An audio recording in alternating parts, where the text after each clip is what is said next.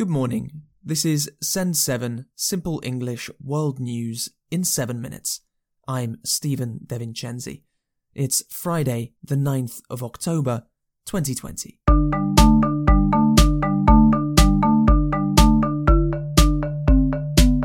Starting in Europe today, many countries in Europe are experiencing their highest number of new coronavirus infections right now. During this week, the United Kingdom, France, the Netherlands, Belgium, Romania, Poland, Czechia, Ukraine, Moldova, Hungary and Greece have all reported their highest ever single day of confirmed COVID infections. For the United Kingdom, the highest ever day of new confirmed cases was yesterday, with over 17,000 reported. In Spain yesterday, the Madrid Regional Court cancelled the central government's orders to increase coronavirus restrictions. The local government chief, Isabel Díaz Ayuso, opposed the orders, saying it would negatively affect the region's economy. Americas. In the United States yesterday, President Donald Trump refused to take part in a debate with Democratic nominee Joe Biden if it is virtual. Trump tested positive for the coronavirus after the first presidential debate held last week. In a video message released on Wednesday, Trump called contracting the coronavirus a blessing from God and recommended the drug that he was given. I think this was a blessing from God that I caught it. This was a blessing in disguise. I caught it. I heard about this drug. I said, let me take it. It was my suggestion. I said, let me take it. And it was incredible the way it worked. Incredible. Vice President Mike Pence and Democratic nominee for Vice President Kamala Harris took part in the vice presidential debate on Wednesday night. The topics of systemic racism, climate change, and coronavirus were discussed. 210,000 people have been confirmed to have died of coronavirus in the United States. Pence defended the Trump administration's handling of the pandemic, whereas Harris said that it was the greatest failure of any presidential administration. We were able to see to the delivery of billions of supplies so our doctors and nurses had the resource and support they needed. And we began, really before the month of February was out, to develop a vaccine and to develop medicines and therapeutics that have been saving lives all along the way. And under President Trump's leadership, Operation Warp Speed, we believe, will have literally tens of millions of doses of a vaccine before the end of this year. Whatever the vice president is claiming the administration has done, clearly it hasn't worked. When you're looking at over 210,000 dead bodies in our country, American lives that have been lost, families that are grieving that loss. And you know, the vice president is the head of the task force and knew on January 28th how serious this was. Kamala Harris also mentioned Donald Trump's refusal to condemn white supremacists. We are talking about an election in 27 days, where last week the President of the United States took a debate stage in front of 70 million Americans and refused to condemn white supremacists. Brazil's confirmed number of COVID cases passed 5 million yesterday.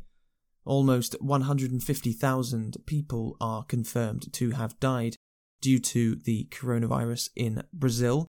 Experts have said that a second wave of the virus is likely to hit soon, as Brazilians are returning to normal life too fast. Asia. In Bangladesh, Rohingya refugees on the island of Bhasan Char have reported physical abuse by officials after they held a hunger strike protesting against poor living conditions. Bangladesh has taken over 1 million Rohingya refugees since 2017. The Rohingya Muslim community has been persecuted in their native country of Myanmar by the country's military. The United Nations has called the persecution genocide. In Indonesia, thousands of people are protesting against a new job creation law. The government says that the law will create more jobs for people unemployed due to the coronavirus pandemic. However, trade unions and international organizations say that it would reduce wages and sick leaves for workers and affect job security. Tens of thousands of Indonesians have protested during the last 3 days, and over 400 people have been arrested. Armenia and Azerbaijan have continued fighting in the disputed region of Nagorno-Karabakh. Armenia has accused Azerbaijan of damaging the historic Shusha Cathedral. It is believed that hundreds of people have died in fighting in the last 2 weeks, including soldiers, civilians, and foreign mercenaries. Africa.